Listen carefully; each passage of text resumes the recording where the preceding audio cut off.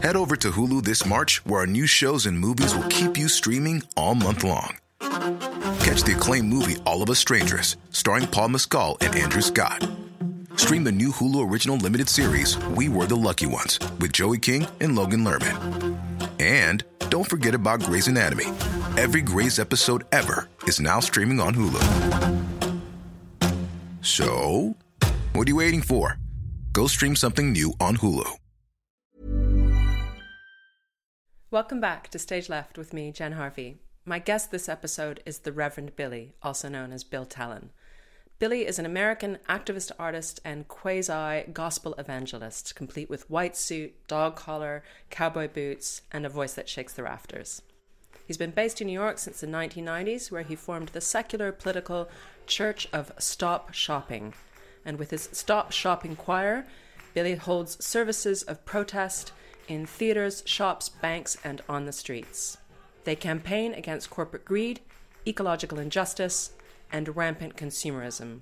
Or as Billy names it, the shopocalypse, or maybe the shopocalypse. I got to meet Reverend Billy in London near the end of his whistle-stop tour across England with the Trump Depression Hotline.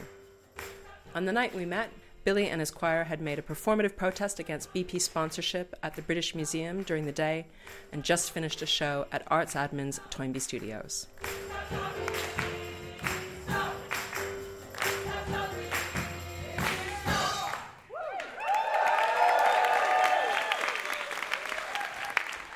We're here at the Toynbee Studios after the show of the Trump Depression Hotline Tour, which you've been taking around England. Earthaluia. And you're off to Norwich tonight for another show and then going to Zurich, I believe. Yes.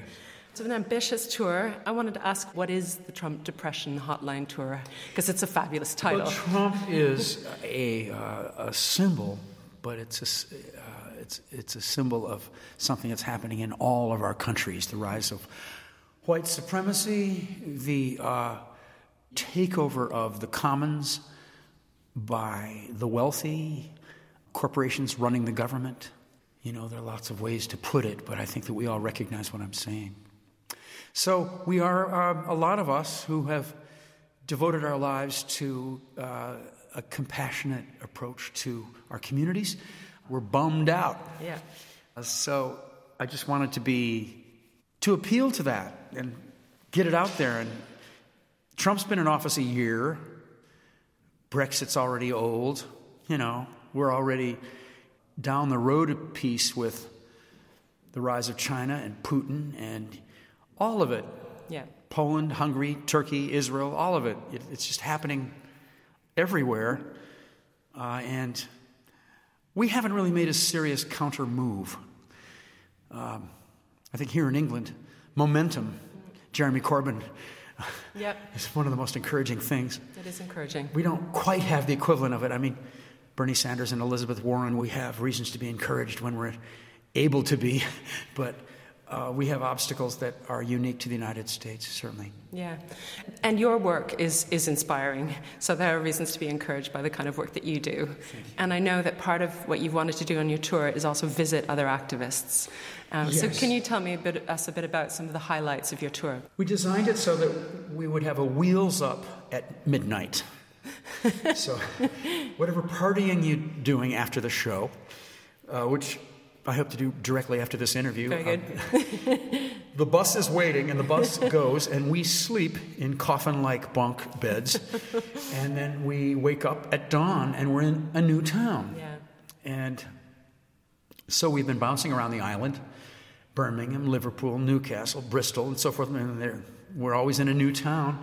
And we meet in the daytime with activists of that community. Sometimes it's a parade. There was a quilting bee, that's an American phrase, of migrant activists in Brighton. So we sang to them while they made a quilt. You know, it took many forms, but people called activists out ahead, and the activists said, "Come to us." And we've had a wonderful 10 days meeting the activists of Britain. And your strategies are both public activism in places like the British Museum today, so the Commons, and then also theatre shows in venues like Toynbee Hall. So you clearly are trying to do at least two different things in terms of practices and also addressing different kinds of audiences. Can you tell me a bit more about what the strategic thinking is behind those kinds of combinations? We've been doing this for 17 years, and we've kind of evolved into a relationship between the two parts of our approach. What happens on the concert stage is determined by the activism. The things that come to us that are mysteries that we have to solve take place when we're singing and preaching in a Monsanto laboratory or in the lobby of a bank that finances climate change or the British Museum at a BP exhibit. That is the source. And then we discuss things after that kind of experience where we're risking arrest together as a community. And that becomes the songs, that becomes my messages, that becomes the secular prayers, the earth prayers. So it starts with the activism. All right, we got to do this now. Everyone, lose your coat. If you're going to lose it, we're going. Ready? We feel from the presence of the Scythian warriors of ancient Siberia, we feel from this exhibit sorrow, fear. We feel courage and clarity because this exhibit is sponsored by British Petroleum. BP is, by emitting CO2 and methane into the atmosphere, BP is causing the melting of the permafrost. And so this very exhibit may be the last of its kind, because the Scythian warriors and their weapons and their jewelry and their gold is frozen and preserved in the permafrost. But now, with the climate change, with the melting, this is being destroyed, and the archaeologists want us to hurry up and accelerate their dig so that they can get the entire civilization unearthed and before us in our museums. How could BP ruining their efforts? How could they be meeting with the Russians, meeting with British Museum, meeting with the British government? How could BP be the sponsor of the very thing that it's destroying? This is an emergency. Something about all this advertising has made it impossible for us to respond in a realistic way. Stop supporting the death of the earth. Know it when you see it. BP is ruining the Scythian warriors. And here they are pretending they're presenting them. Let us change. Somebody give me an earth hallelujah here today. Hallelujah. Change hallelujah. Amen. Collaboration is also clearly important. So, for example, the influence of the choir. The choir is a collaboration in the first place. The Church of Shopping Choir. You collaborate importantly with your musical director, Nehemiah, with Savitri as the director, and also with local communities, and also with the earth. I think that comes across really clearly, that you're encouraging us to remember that we're collaborating with the earth. In terms of thinking about performance making, I'm interested in asking you how collaboration is so important to your work. Well, John Berger used to write brilliantly about walls and borders. And he passed away just as Trump was coming into power. That was symbolic, wasn't it? I remember one of his books, Hold Everything Dear. It's the name of one of his books. It has a wonderful chapter about walls. If we're open to each other, then we become carriers of the power of the natural world. We're made of the earth, and if the quicksilvery intuition that we have in us is shared, an altogether different kind of art is produced than the lonely hero. I say that with the caveat that I love stuff that comes. I just finished a book, The Song of the Lark by Willa Cather, and I don't think that Willa Cather, she wrote alone. She's a writer by herself. So good works can come from many sources. Yeah, but good work also comes for you from collaborating and from thinking about Yes. that quicksilver relationship with the earth. Yes. Right. And you're also always motivated to work against sexism, racism in the long history of your career. And I noticed that you're partly funded by Arts Council England for your tour, and part of the emphasis of that funding and your work on this tour has been to increase access, I think especially disability access. Only one of our destinations in the series of performances didn't have access for people with disabilities of any kind. Mm-hmm. And we've had several shows. We had signers, didn't have a signer tonight, but tried to get volunteer. We didn't have the money for that, but tried to get volunteer signers when we came to a town. That's basic compassion. And it has been an education for us because it was not our first issue. We had a blind lady who would come up on stage and sing with us with her dog. And the dog didn't sing, which is disciplined. Big German shepherd up there, not barking, Wow. not howling at the moon. But this is the education that we went through working with Catherine Turner and Anthony Roberts from the Colchester Arts Center. Mm-hmm. Catherine cannot see, and she's in a wheelchair. She's paralyzed. And she has come to all the shows, except the one where she waited downstairs in a pub. Right. And even in that show, our saint, we didn't have a saint tonight. We usually have a fabulous saint. But the saint at Brighton was a man who transports himself via a wheelchair, and his name is Jacob Berkson. Saint Jacob is a migrant activist, helping people that are under attack by the British system of immigration. Mm. In our bass section, the man that looks like Walt Whitman, except he's iridescing. His beard is all these different colors. Yeah. Donald Gallagher is his name. He's one of the drag queens who was at Stonewall Inn that night and threw his pumps at the cops. Uh-huh. So we have gay royalty in the bass section. You do, yeah. Be the oil in the ground, in the ground, in the ground. Be the oil in the ground, in the ground. Our ancestors below, calling out to us, cradled by the earth. It's amazing the access you have, speaking of access, when you sing. Mm-hmm. What is that? Heightened language with melody and beat. Mm. And it brings up melodies that we have experienced in our past, with Schubert, with James Brown, with the Beatles. We have many things that rise to meet a wonderful song. So we walk through a lot of doors singing, and sometimes they're doors, at a corporation that is hurting people, like Walmart or something, or Westfield Mall or something in Shepherd's Bush.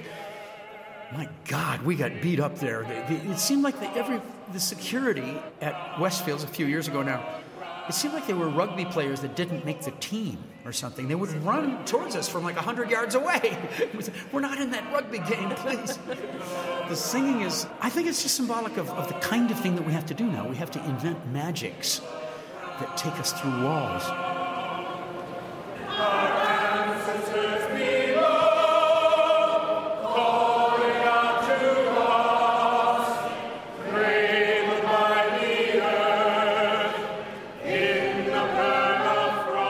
Reverend persona, Reverend Billy, who evokes other reverends, like Reverend Billy Graham, for example, in a whole televangelist history. He's very charismatic, Reverend Billy, and riveting and persuasive. It takes a minute, though, to adjust. It right? does, and and he has baggage as well because of connections. So I don't know if you feel like that. The Reverend Billys of the world are right-wing apocalyptic Christians, and they're sexists, they're warmongers. The evangelists kneel and pray with Donald Trump, who never prayed a day in his life. So I have to work that out, myself. I come from that world, and I was beat up by my uncles in Holland, Michigan, as a kid, and Because you, just in general? Oh, or because I was a peacenik. Okay, I was wandering off the territory there.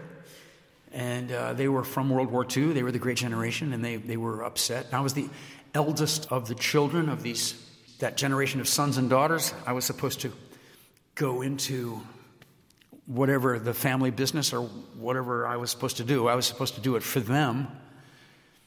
So I wear that costume, big hair, collar, white polyester suit, and pointy beetle boots, white, bright white, all white. I wear that costume to appropriate the iconic character of hate in the United States. And, of course, all over the world. Those guys are everywhere. You know, when the Berlin Wall came down, they were in Russia, going door to door, saving souls. I mean, they are unassailable. They're just the walking dead. You know, you have to, I was going to say take out a cross, but that's their symbol. But then I have to work that out. I still have hate. I still have fear. I'm afraid. That's my abuse. And we all have abuse. And, you know, I was speaking tonight in my sermon about breaking through that abuse with love. We're full of the thing that makes life. We've got love in us. And we can go from the center out to the edge of the hate and out to the edge of the products. And we can come back to the center and we'll have free passage. We'll find a way to do it because of this love that we have inside of us, this trust we have inside of us, this song we have inside of us. We can go right through Donald Trump's wall.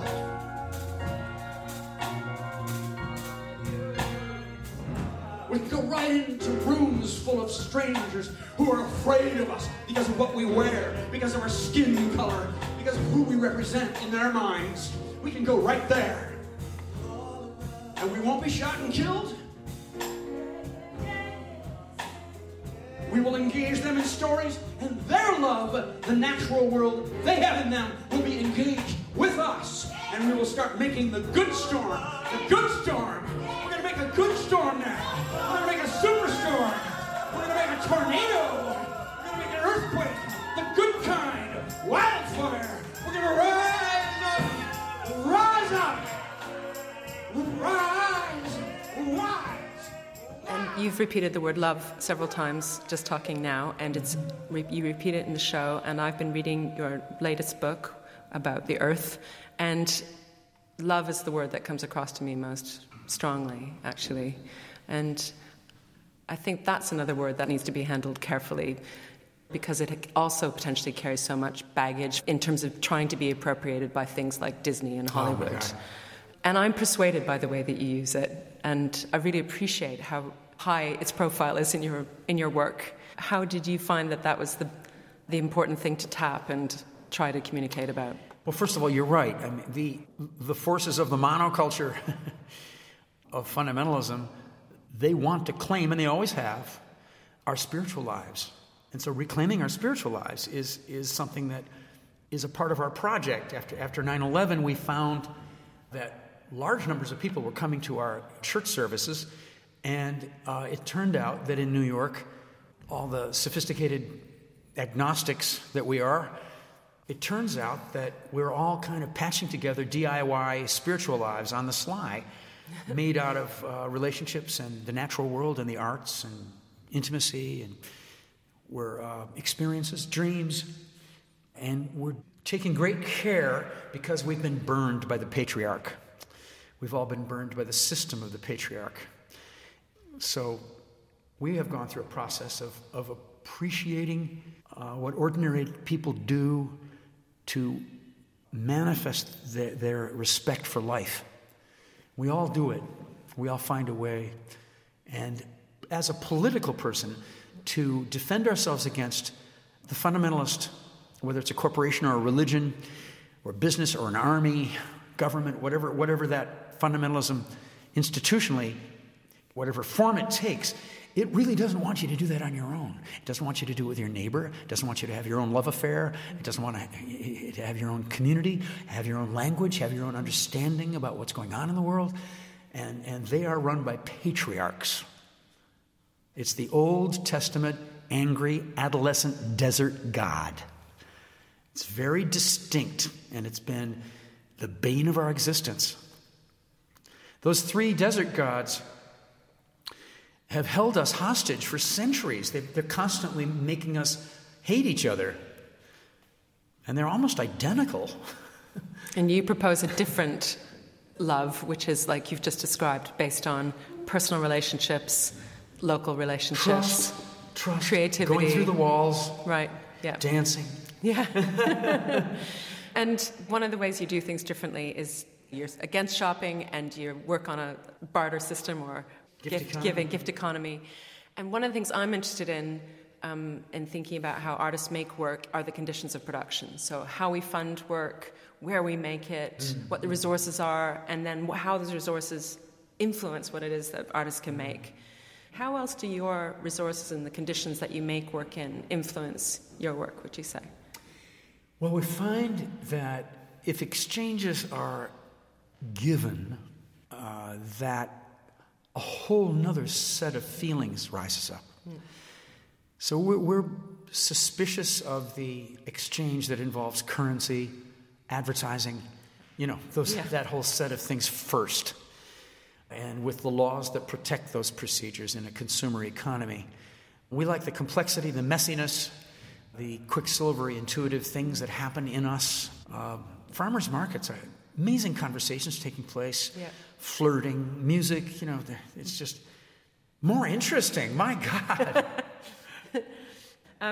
Billy has been working in New York for over 20 years now, and the conditions that you've experienced and that we've all experienced have changed radically or stayed the same in awful ways in that time. But different mayors in New York, different presidents, different disasters have happened. The Black Lives Matter movement has risen up, and you've had a child in the time that you've been working there.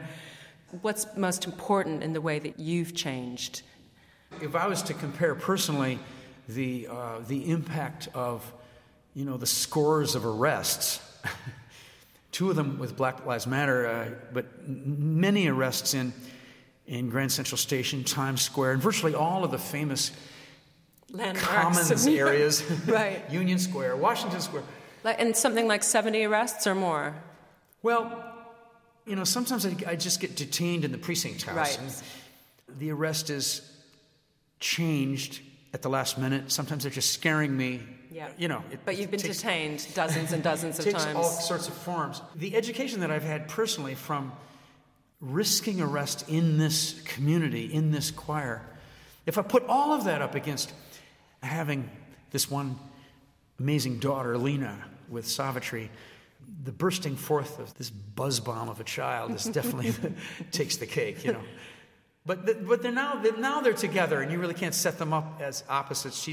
She grew up in the first days of her life swinging back and forth on slings, on the breasts of sopranos, in the middle of gospel choir. songs. Yeah. She'd wake up, and there she would be. There'd be a crowd out there cheering, So she's been to Europe now. She's 7 years old. She's been to Europe 11 times. Wow. So there's a balance of what you're describing as oppression and love. Thank goodness for Lena. Thank God for Lena. Yeah. Okay, and what's next for you, Billy? Well, we are letting ourselves not dictate what's next. That's the nextness. Next year, we have a clear schedule. And so what we do with that is a mystery to us right now. If we go out and do something that's very different for us, when we were singing in the hollowed-out mountains in Appalachia that have been exploded, mountaintop removal, coal mining, that was very different for us. When we opened for Neil Young in his anti-Monsanto tour, that was really, really different, being in those big arenas. So we periodically go out and do something that is an opportunity that comes to us. We say yes, and we go out and do that. And then we'll come back, and we'll spend a year in that balance of actions in contested spaces, in lobbies and privatized parks and so forth, and then make songs out of those actions and then bring those songs to the concert stage and get that engine. That's what we've discovered is what's best for us and what people expect and appreciate from us. Now we've done that for a while, and now we're coming into next year, and I think something very different might happen. Well, whatever is next, good luck with it, Billy, and thank you so much for taking the time at the end of a very long day to speak with me. Can I ask one thing? Yeah. As someone who's kind of new to activism, what advice you would give someone like me? You know, now I've seen your show and I saw your action today at the British Museum. How can I take that forward? What else can I do? You know, if I was a performer, what could I do? How could I, once you've left the country and you've gone, how can I take that on? You know, each of us has our own laws, our own weather systems inside of ourselves, that in our hearts, in our memories, we have skills. Almost all of us have a way that we can represent that to people around us. And that's a performance. Don't let the dominating presence of the art form, don't let that spook you. People are creating very unprecedented kinds of activism now, partly because we have such an emergency, such a life and death emergency right now that we face with the abuse of the earth, with the abuse of people. Social justice and earth justice are so necessary, and then people are starting to find that in that not to be repeated thing that each of us is. Did I get kind of lost in my pronouns there? In our own specialness. In our own specialness. Because activism became, and has been for many years, not fetching, not alluring. It's been the march and the rally, the march and the rally, the march and the rally. And sometimes the march and the rally, you know, the Women's March, I'm thinking, or the Peace March on February 15th in 2003. Yeah. Remember that? Millions of us before the war in Iraq. I mean, you can cite examples when that was just exactly what had to happen. But as far as the day in and day out, you know, as far as what has to go forward when we're between world dramas, the dailiness of our activism is best met by our uniqueness right now. Somebody grows a certain kind of plant. Somebody has a particular kind of poetry. Somebody has a kind of healing. If somebody grows that and then faces the world with it, you can go in the direction of making it a product in order to maximize your income, or you can go into a gift economy and get enough and share enough, and in that sharing, have what you're giving to the world go into the world in a much different way. Products are products. Products are very similar to each other, no matter what they are. I see that series of selling steps coming toward me, and I think other people share this. You just recognize it right away, and you know it's a product. And then by the time it gets to you, it almost doesn't matter what it is. It's out for your credit card. So I believe that activism is in each and every one of us, and then when that activism surfaces, don't let it be corrupted.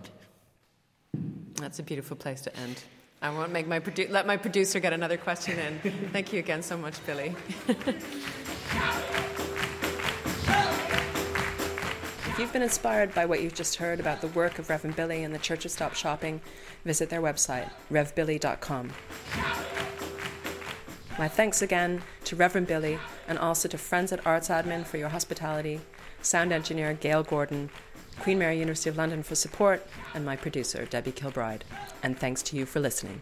Change-alleluia.